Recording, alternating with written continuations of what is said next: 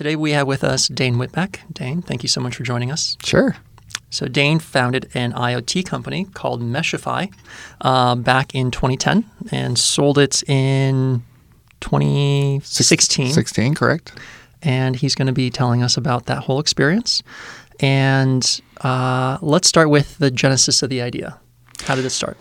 Yeah, so like a lot of startups, it went through iterations in the beginning. We originally thought we would be a home automation company in 2010. So this was pre-Nest, where this was still very much hackers and forums and everything, like talking about how you could piece together stuff at home. And we actually built a thermostat that had no screen on it, and I plugged it up to my house, and I was controlling my thermostat from my phone in 2010. And we were very excited about it. We were building this in Houston, Texas. And my partner and I were in our mid-20s, so no connections really and no ability to raise the kind of money you need to do a consumer startup like that. Mm-hmm. But in our naivety, we sort of just tried anyway for a little while. It didn't go super well, like trying to find funding for that type of company in Houston, Texas in 2010. But what we did find was that there was a distributor up in New York City who was putting in these type of building automation systems. Mm-hmm. And so we ended up sending some of our hardware and using our backend software we were developing up to him, and he installed about 25 buildings around New York and New Jersey to control the buildings. Mm-hmm. Basically, do furnace control. We had temperature sensors we'd put throughout the building, and we were basically delivering to the landlords a report that told them they were in compliance with local regulations. Around how much they were heating their building. Because if you actually don't have your heat on up there, you can get fined. And so we had reports for them showing they were keeping their building heated, and we were able to do that and optimize the process for it. So we went through that process, and this was now getting into 2011, end of 2011. We weren't making enough money to pay ourselves anything, although this was going okay, and we hadn't raised any money. So I kept talking to venture capitalists and I basically got the feedback, this is a great small business, but it doesn't look like maybe it has venture scale in this particular niche. And so that was a little bit heartbreaking. And then at the same time, we started getting inbound inquiries for consulting work. Like, hey, you guys know IoT. Can you build us this? Can you build us this? And we didn't really want to do that because building a consulting company is quite a bit different than building a product company. And we didn't want to start that culture, but we also needed to eat. So there was that. So we took a couple of these contracts and we started working on them to just keep funding the company is how we looked at it. And that was when it really hit us that a lot of the features that these consulting clients needed were the same as what we were building for our building customers. And why couldn't we put this all together into one platform that would basically be able to take in data and have a flexible user interface and be an IoT platform? It turns out now that sounds probably like something you've heard a million times because there's a lot of these now. But this was now 2011, 2012. It was still pretty new. So we got much better feedback from people like angel investors and venture capitalists on this idea. Mm-hmm. So we rebranded the company from what was originally HouseLinks to Meshify in 2012. And we went into an accelerator at the beginning of 2013 called Surge Accelerator in Houston, Texas, which accepted us based on this new premise. And that's how we got going. And we ended up converting one of those consulting clients into the first customer on the Meshify platform. Mm-hmm. And so that's how we got going. What was the impetus for joining an accelerator? I think we realized that we were young and didn't know a lot, right? So I remember researching this question of, is this 6% worth it? We're not getting a lot of money for it. And I remember reading one post, and I'm sorry, I don't remember who it was by. It's too long ago now. But it basically said, if you go through a big company route in a normal traditional career, you end up with a network naturally. Mm-hmm. You have mentors, you have customers you'll interact with, you have people, your coworkers. If you go the startup route, there's no natural network that necessarily comes to you.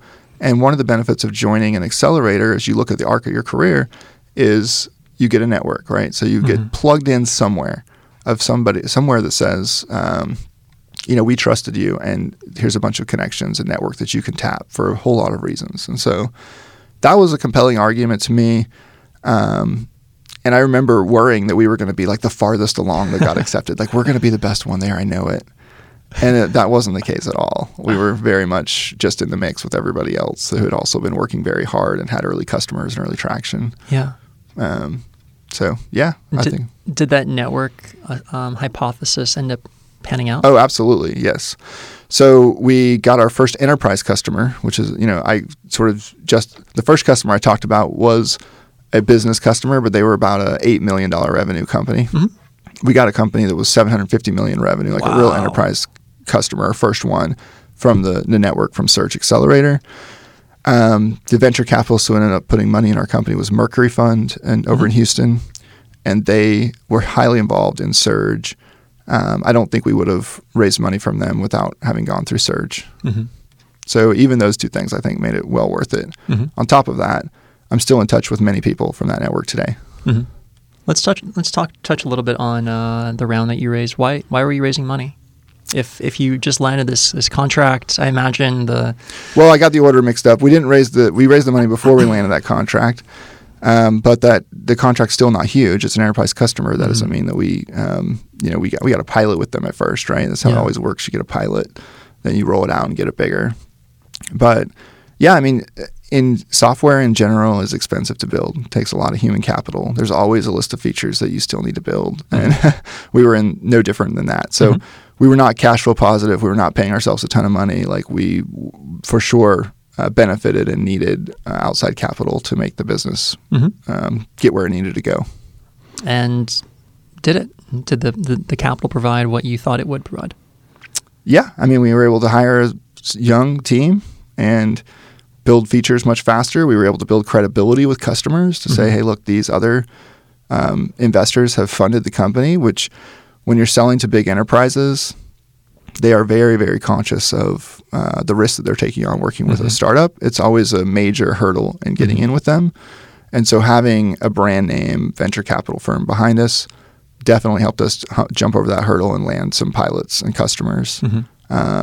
So yeah, I don't regret raising outside capital for that company. Not that it's right for every company, but for that company, it definitely was. We also saw over the arc of that company's life it continually increased in competition. And what was completely a blue ocean at the beginning, by the time we sold in 2016, was very much a red ocean. I mean, the blue ocean was gone. So if anything, our mistake was not raising more money faster. You mentioned that venture capital isn't for everybody. What types of companies isn't it for? Well, venture capitalists are looking for definitely a certain type of company with a certain type of mentality. They're looking for companies that want to grow as fast as possible, as quickly as possible, and return and exit within 7 to 10 years. And so that ends up putting a lot of pressure onto a startup to fit that mold. So if you have a company that, one, is not capable of that type of growth because the market is too small, or that, for a number of reasons you could not fit that mold, one of those would just be the personalities of the founders. If the personality of the founder doesn't fit that mold, it's not a good fit either. So most companies are actually not the right companies for venture capital. And that's fine. I think you could build fantastic companies that are not funded by venture capital. I actually, right before I came to this podcast, met a seasoned entrepreneur who's raised money from very big name, tens of millions from very big name venture capitalists before. And now in his 50s said, I'm done with that. The next company I do, I'm not going to take venture capital.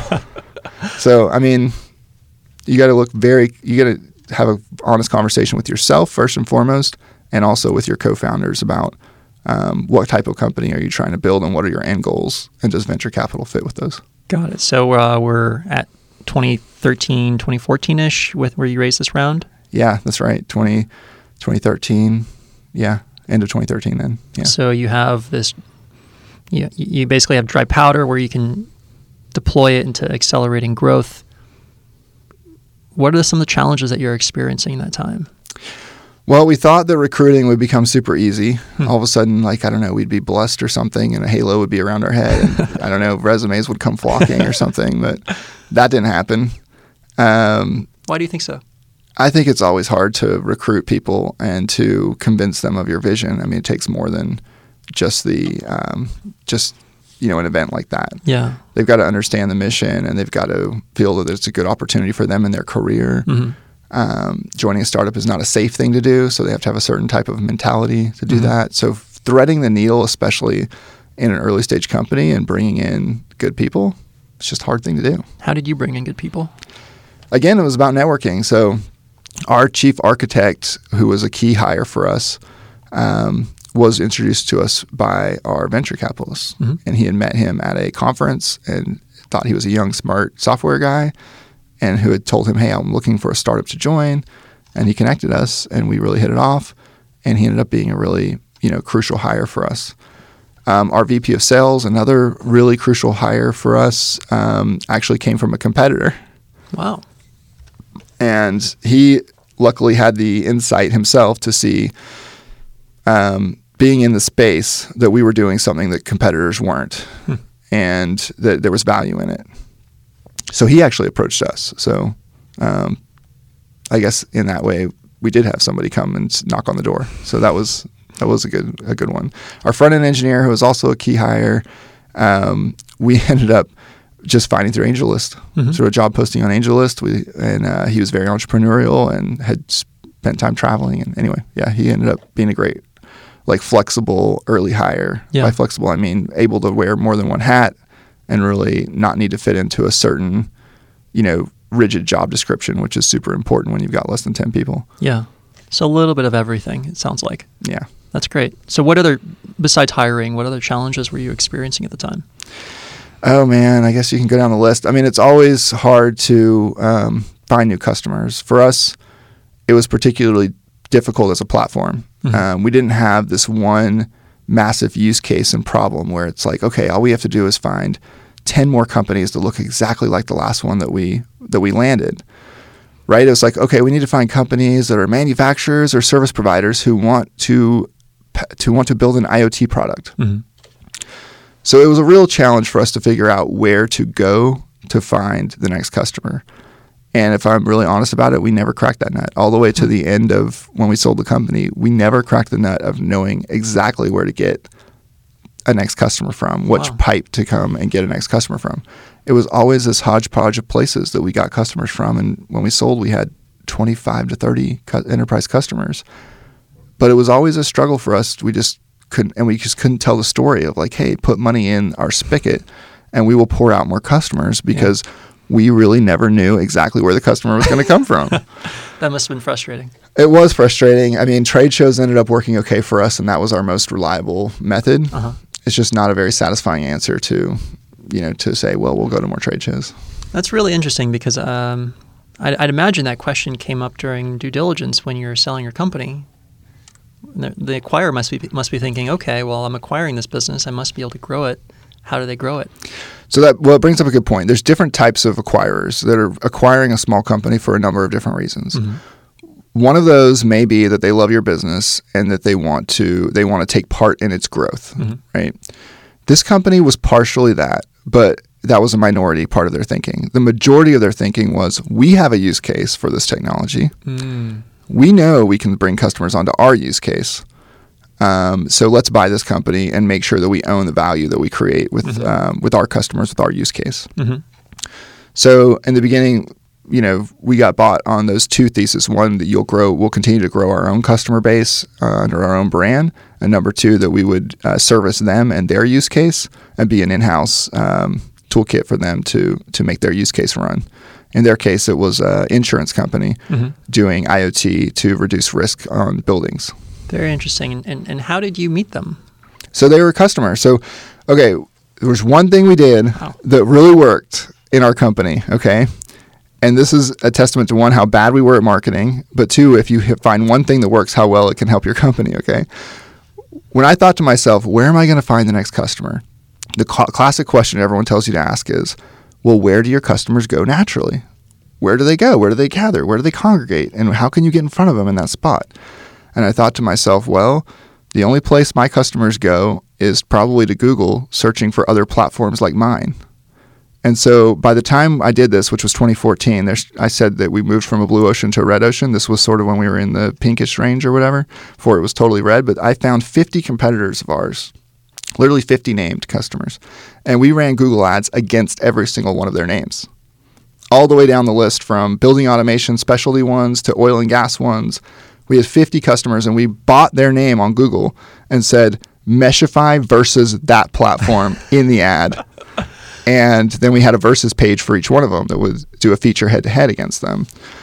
And so the acquirer found us through one of those ads, through one of the ads where they were looking at a bunch of different IoT platforms. And they said, hey, we like this one, but hey, who's this Meshify who, is also in this space? And by the time we did sell the company, when we were going to trade shows at that point, I mean, everybody in the industry knew us. I don't know how many of the customers knew us, but everyone in the industry would look at us and be like, you're those guys. You're those guys that have been all over Google with our name. That's funny. So I think now Google has some rules about if you can actually show their name in the ad. You can still buy against other people's names, but I don't think you can put their name in your ad anymore. Anyway, but that was a hack that I think brought us customers, and ultimately that company that bought us became a customer. So they were a customer for about a year before they ended up buying the company. Got it. And when they were interested in buying the company, they just approach you and say, we want to buy your company. How did the process go? No. So that's also a really fun story. We looked and said, what's the next for our company? We had a strategic offsite meeting. And we said, well, we need to go out for a Series A round of funding in 2016. So we compiled our list of potential investors, and it turned out that this customer had built a strategic venture capital arm only in the last year or two before that. And so they had a San Francisco office, they had their sign out, we're strategic money. So we went and knocked on their door. We talked to our contact first at the company and said, hey, how are things going with our product? Of course, it's going great. We like it. Well, hey, we're raising more money for our startup. Can we meet your venture capital arm? And they said, sure. Here's their email, blah, blah, blah. They connected us. We flew out to San Francisco, and we met with their venture capitalists as part of our fundraising process. It turned out in mid-2016, in the early summer, we had gotten an out-of-the-blue sort of offer to buy the company from another company. And it was, to be honest, not a great offer. It was a company that was public but traded on pink sheets. For those that aren't familiar, that means they're basically too small and junky to make it onto a real public stock market. So they had about $20 million in revenue, and they were based in San Jose. But it was an offer to sell, and we would have done okay with it, but not fantastic. So it wasn't a super compelling offer.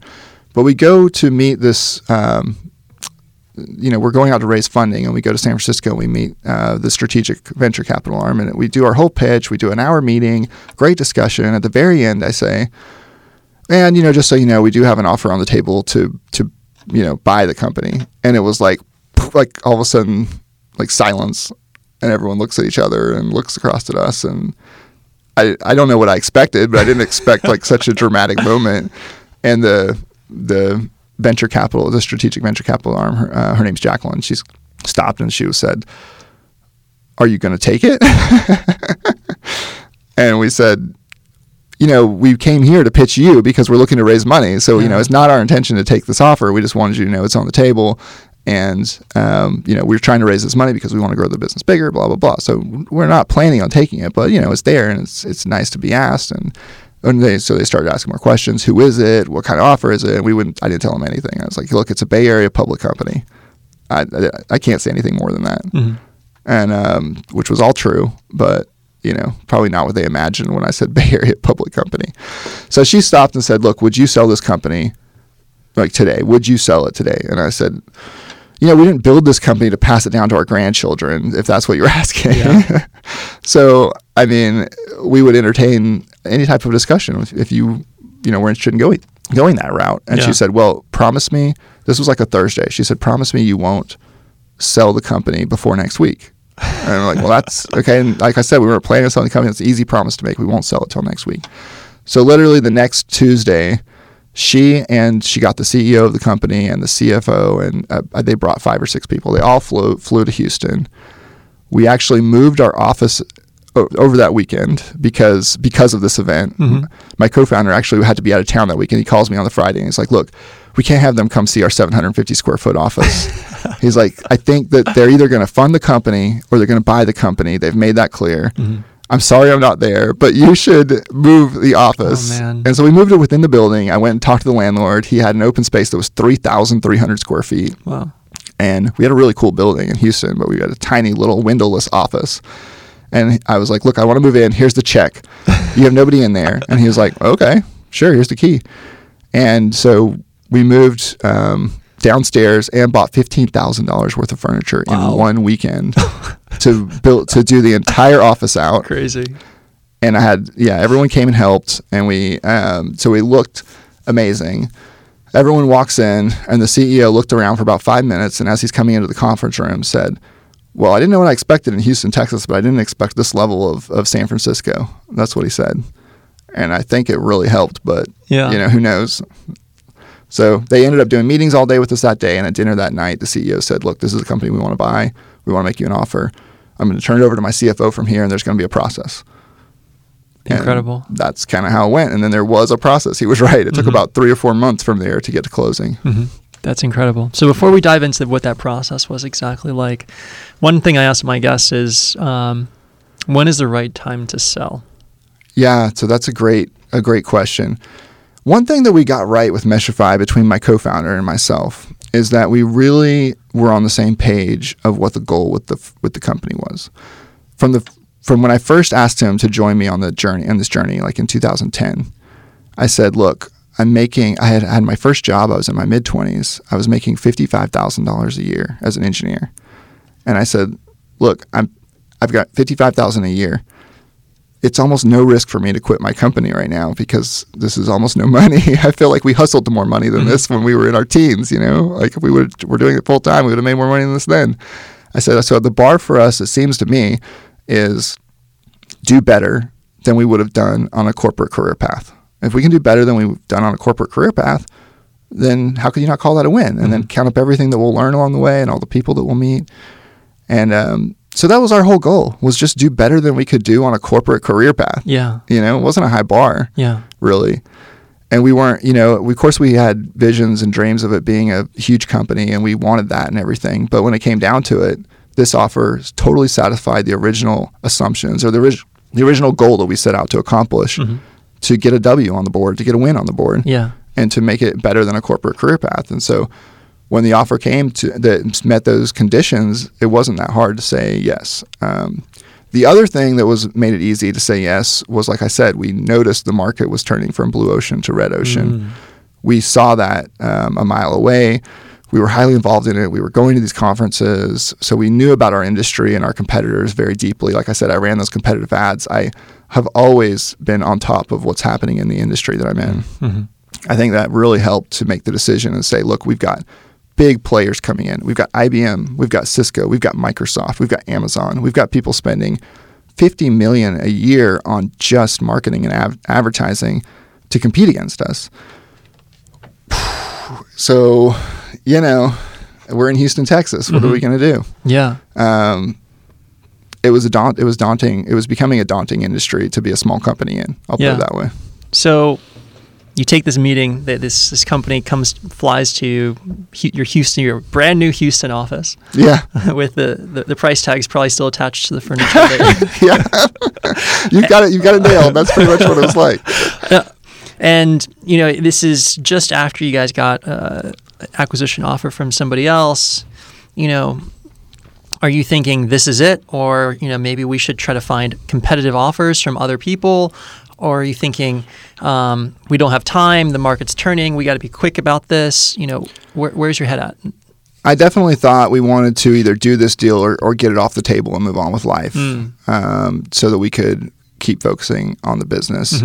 I didn't want it to be a situation where all of a sudden we were in love with the idea that we had to sell the company and now we go out and find competitive offers.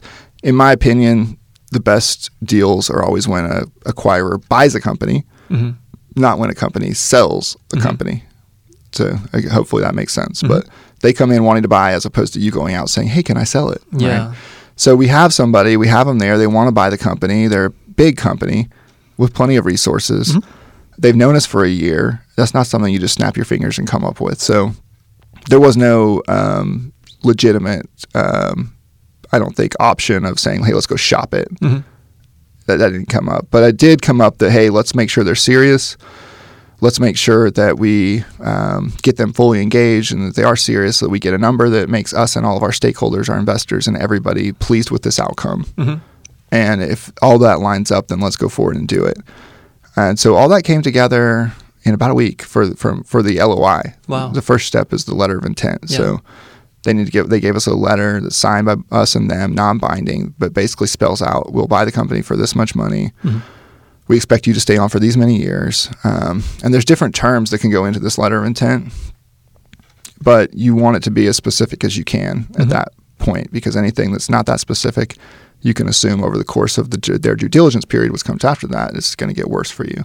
Mm-hmm. So we were lucky to have built a great network of advisors, right? Our venture capitalists helped. Our attorneys were fantastic. Our advisors and angel investors who were advisors also, who had been through these types of processes before. I mean, this is where that network really starts to show its value in terms of just experience that you can't snap your fingers and get, and you can't find on a blog, you know. So you definitely don't want to do that alone. Go through that process alone. I wouldn't want to. Yeah, it was a tough process. I mean, it's emotionally draining. Yeah. Long nights and sleepless nights of, worrying about the company and also worrying about the deal at the same time. Yeah. You don't want to tell your people about it because it's not a for sure thing yet. So now you feel like you're hiding things from people that you care about and have worked with. Yeah. So yeah, it's a tough process to go through, and the more support and help you have from seasoned advisors and people around the company, the better, I think.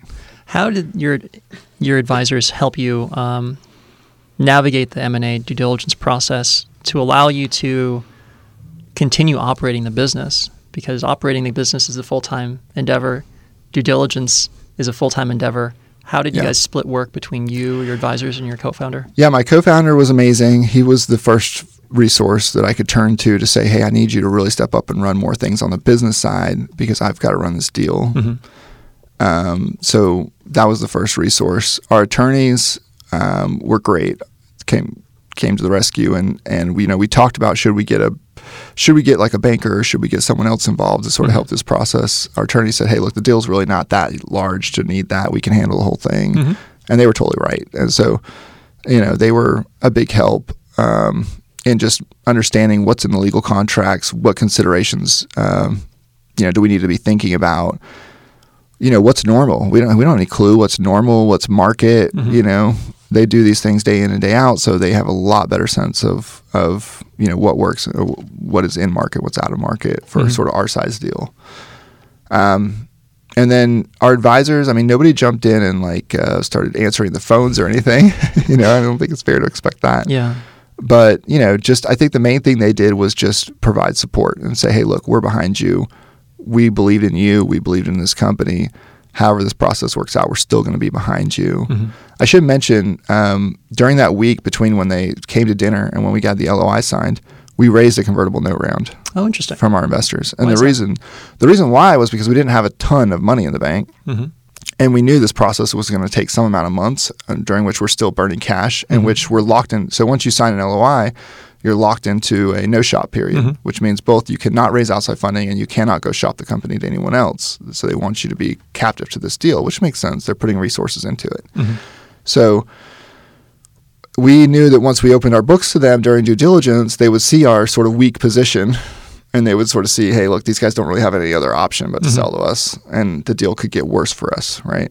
So we told our investors, look, we're going to put a convertible note together at essentially it was half off the price of the deal. Wow. I said, if you'll put in, it was just $300,000, but if you'll put in $300,000, it'll make us feel more comfortable where we can tell this acquirer if we need to go pound sand, and we'll still be able to come out of this and then go back to raising our A round and still have time to complete that, right? And so our investors, to their credit, heard the story, understood the story, trusted us enough to put together $300,000 in literally days, literally a couple of days. Incredible. Yeah. So, man, I'm grateful to them to this day, but at the same time, they got 90-day or whatever it was, 110-day not quite that good, but 1.6 times in about that. Not bad. Yeah. So they got a pretty good deal. I'm curious, in the LOI, was the acquisition offer kind of a fixed number, or was it a multiple of, revenue or EBITDA? No. I mean, the whole thing was not based on financials. And a lot of times these early deals are like that, right? Like they're not a multiple EBITDA kind of deal. It's more what's the strategic value to the company. So they came up with a number. Their first number was low, and we basically, had to sort of search our soul. But I told my co-founder, I was like, they don't put out their best number first. Right. Obviously, they're not going to do that. So I think we need to feel confident and tell them no on this. So we told them no. They showed a lot of disappointment and, whatever. They're very good at what they do on the other side. You got to expect that. But we ended up coming to a reasonable number. It was a low 8-figure kind of exit for an early company. In total, we only raised $1.3 million for the company before we exited. So low exit number, or low amount of money raised, not that high of an exit, but overall that means everybody made money. Yeah. Like we made money, the investors made money. Yeah. And the acquirer was able to pick up a company for a good deal, really. So I think it's a win-win-win all around for this particular deal. But yeah, we stuck to our guns. We got the number up to what made us happier and our investors happier. And we were able to, this is the other thing, we were able to use our venture capitalists as a bit of a stalking horse to say, like, look, like they would fund the company for more than this, like we can always go back to them and they want to put in more money. They're a little torn about this whole deal anyway. So, you got to give us something that makes sense to them. Having leverage seems important. Oh man. Yeah. You got to think through a million things. And I had so many phone calls with advisors, with the angel investors, with the venture capitalists, and with our attorney, just where you spend 30 minutes or 45 minutes just sort of talking through everything, and they really help to shape your mind around it, of what the next step is. How did getting into the due diligence process of selling your company impact your day-to-day operations of running your business? It impacted them a lot, and negatively. Okay. I mean, I was totally distracted during that period from being able to focus on customers, product, marketing. I mean, in my mind, I know that everyone else on the team was still doing stuff. But in my mind, it seemed like it went to a standstill because I was just completely, sort of sidelined. So huge distraction. I think our revenue did flatten during those 3 months. So yeah, you got to be really cognizant of that when you go into this process of the toll it's going to take on the company. So it's not without cost for sure getting into it. And according to the research I did when I went into it, about 2 out of 3 companies make it through from LOI to close. So you got a little better than half chance, but still a huge percentage chance you don't close that deal for one reason or another. Got it. If you were to consult your younger self, like knowing what you know now, what advice would you give yourself? I would tell me at that time, like, be more bold about asking for more money for the company. I think that they were going to buy it. I think they knew they wanted it. It's easy to say now too, seeing that it actually worked out for them. Like the company has been a great buy for them. The revenue is way up, and it was a good buy for them, a good deal. So it's easy to say now, but I think they would have paid 20% more easily. Essentially, it feels like So I would have probably said, like, be more bold. Yeah. Ask for more money for what you built. Yeah. The other thing is, let's see. I think the people you surround yourself with are so important. So the more good people you can get onto the team, the better. I think I wasn't quite focused enough on the people. Just really, really focused on recruiting and finding the best people to run the business. I was always sort of working in the business, and when I had time, working on the business. And I think I could have stepped out of in the business sooner and worked on the business sooner, and try really hard to get the best quality people on the team, get them motivated, keep the vision going for them, and let them really do the work. I had a hard time giving up the work. Being an engineer by training and background, it was a hard transition for me going from individual contributor to manager to CEO. Yeah. And I think during the time at Meshify before we sold, I never made it fully to CEO. Once we sold and I had 2 more years to work for the acquirer and had a lot more people under me and a lot more resources to focus on, I think that's where I really developed into a CEO. Got it. That's good advice. Yeah. So the diligence process was, you said 3 or 4 months approximately. Correct. Yeah, we signed the letter in June, July, maybe early July, and we closed in October, or very beginning of October. So July, yes, yeah, so about 3 months. What were some surprises that occurred along the way? Man, just how incredibly detail oriented they can get about stuff they say they don't care about, and also just an entity like that doesn't operate in a cohesive manner, right? It's more a bunch of individuals than it is one cohesive mind. So, I mean, we would take data that they had seen 3 different ways and have to show it a 4th and 5th way, just because, I don't know, someone else asked for it, you know? So, yeah, that was a bit surprising, I'd say, to see like how messy that could get in a way. But, I mean, what else was surprising? That's a good question. I think also just how the people, some of the mid-level managers at a company like that can be really confused about what's happening, right? And I didn't really fully appreciate that till I joined the team. But after looking back and now having some perspective, I see that during that process, during the due diligence process, some of those people that were involved, they didn't totally grasp the strategic value of what was happening. They didn't. They weren't involved in some of the highest level meetings, but yet they were still asked to be on the due diligence team. And so, just appreciating that not everybody is on the same page. At a big company like that. This is sort of the short answer. Yeah, no, that makes a lot of sense. And it's actually a good segue into my next question, which is around the transition into the company. Yeah. So after the acquisition is complete, you're now part of the acquirer. Yeah. We literally signed employment papers that we worked for the acquirer. So what was that transition like from owning and running your own company to now being part of a company that acquired you? It was a gradual change. So, I mean, to their credit, this company tried very, very hard. The name of the company is HSB. They tried very hard to keep us independent and to let us keep running the business the way it had been.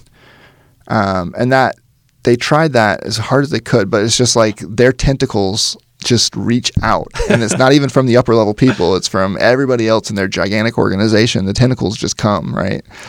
And so even if the senior level management doesn't want it, things just happen, So I think it was gradual. At first, it was like not a lot has changed. I do have a boss, that's a new thing. But I've been reporting to investors, so I kind of reported to my boss like I reported to my investors. I gave them sort of board level information and kind of expected to, run the ship my own way.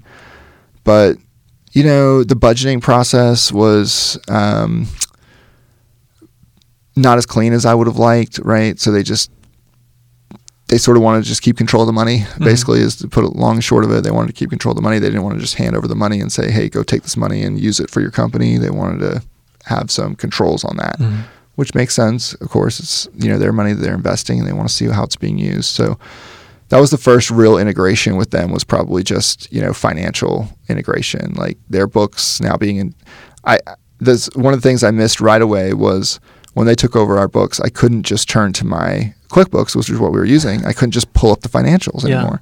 It was in some SAP system somewhere, and I'd have to email somebody and be like, can I get a report? And then a few days later, maybe they'd be like, oh, I'll get around to it, So it was not great from a financial management standpoint. I was trying to keep on top of the books. Yeah.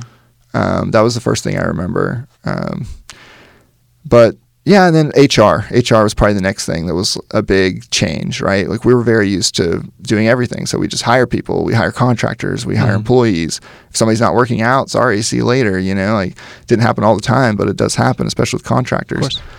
And when you're working now for with their HR department at a company like that with thousands of employees, that's a different thing, where it's like, have you given them an employee improvement plan? Like, what? What is that? Can you train me on that? I don't know what you're talking about. So, just there's some culture mismatch there, where it's like we have to get used to some new norms. This is what it takes to, do things in a safe manner from an HR perspective. Yeah, so it sounds like there was a period of adjustment of going from lean and nimble to kind of a little larger and bureaucratic. Oh, yeah. Yep. That's put in a nutshell. Yeah. Do you have any last pieces of advice for entrepreneurs who maybe are or at one point might consider selling their company? Yeah, sure. I would say for me personally, I've had no regrets. I think the things that I thought made it a good reason to sell at that time have in my head totally held up. There's been continual new investment in the space of IoT. I moved to Austin as part of the deal, which has been fantastic, into a more tech-centric ecosystem like from Houston. So I'd say one, this whole career path can work. Mm-hmm. That's one thing to think about. Like if you're worried about how this can work out, can it ever work out? Like it did. It can. It worked out for us, and it's been fantastic. It's been life-changing for my family and for me and my co-founder and a whole bunch of other people. So this can work. Stick with it. Build a great business. Build a business that really serves customers and focuses on their needs, because ultimately that's what the company loved about our software and our business, was that it met the use case that they were trying to solve for, and they didn't see it anywhere else in a readily available package, and they looked far and wide. So focus on your customers and build something that they really value and need in their business. And if you focus on those things, then I think some of the other stuff, which seems like dumb luck in a way, can end up happening because you focused on the right things, right? So awesome. Dane, thank you so much for joining us today. Yeah, thanks for having me. It's been fun.